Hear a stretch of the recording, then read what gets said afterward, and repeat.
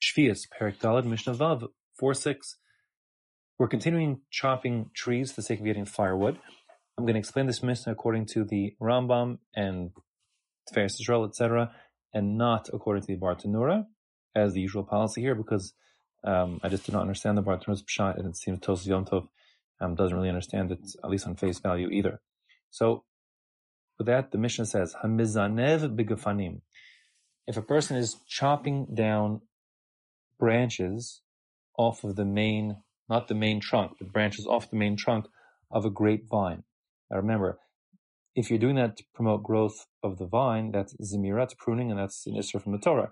But here you're doing it for the sake not of pruning and facilitating growth, but rather just to get firewood, etc. Or ba'kotetz kanim, same goes if you're chopping down reeds. You're harvesting reeds, again, for firewood, etc., but not to promote the growth. So the question is, does one need to do a shinui so it doesn't look like he is pruning, etc.?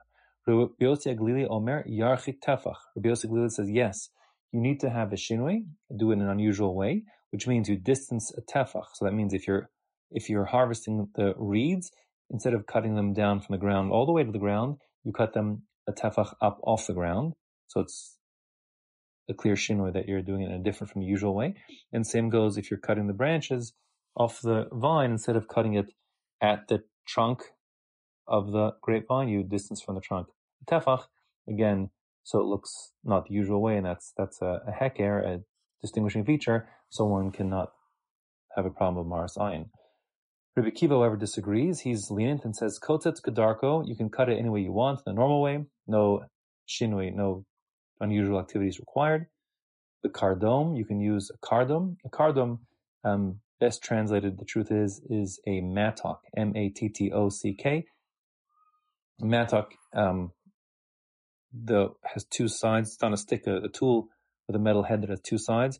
One side is an axe, meaning it's got like a vertical blade, like an axe, and the other side has a perpendicular blade. It's called an adze, A-D-Z-E.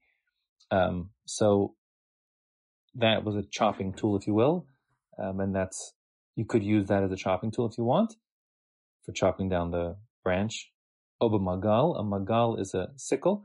It's like a curved blade knife, not to confuse with the scythe, like the Grim Reaper image. The sickle is like the communist flag image, the curved knife. And magera, a magera is a saw. Or anything else you want. And Rabbi Kiva says no shinui required, cut whatever in any normal way, use whatever you want. Now a new din, like a new paragraph, as if it's a new Mishnah, a new story here. Ilan shenifshach. If you have a tree that's splitting, like the trunk is splitting in half, let's say. So nishfach is a quite unusual word, but it means nistak, to split.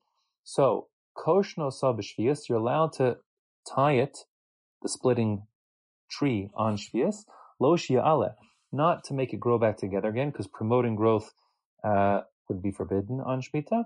Ela shelo yosif, but you can prevent the split from going further down into the tree.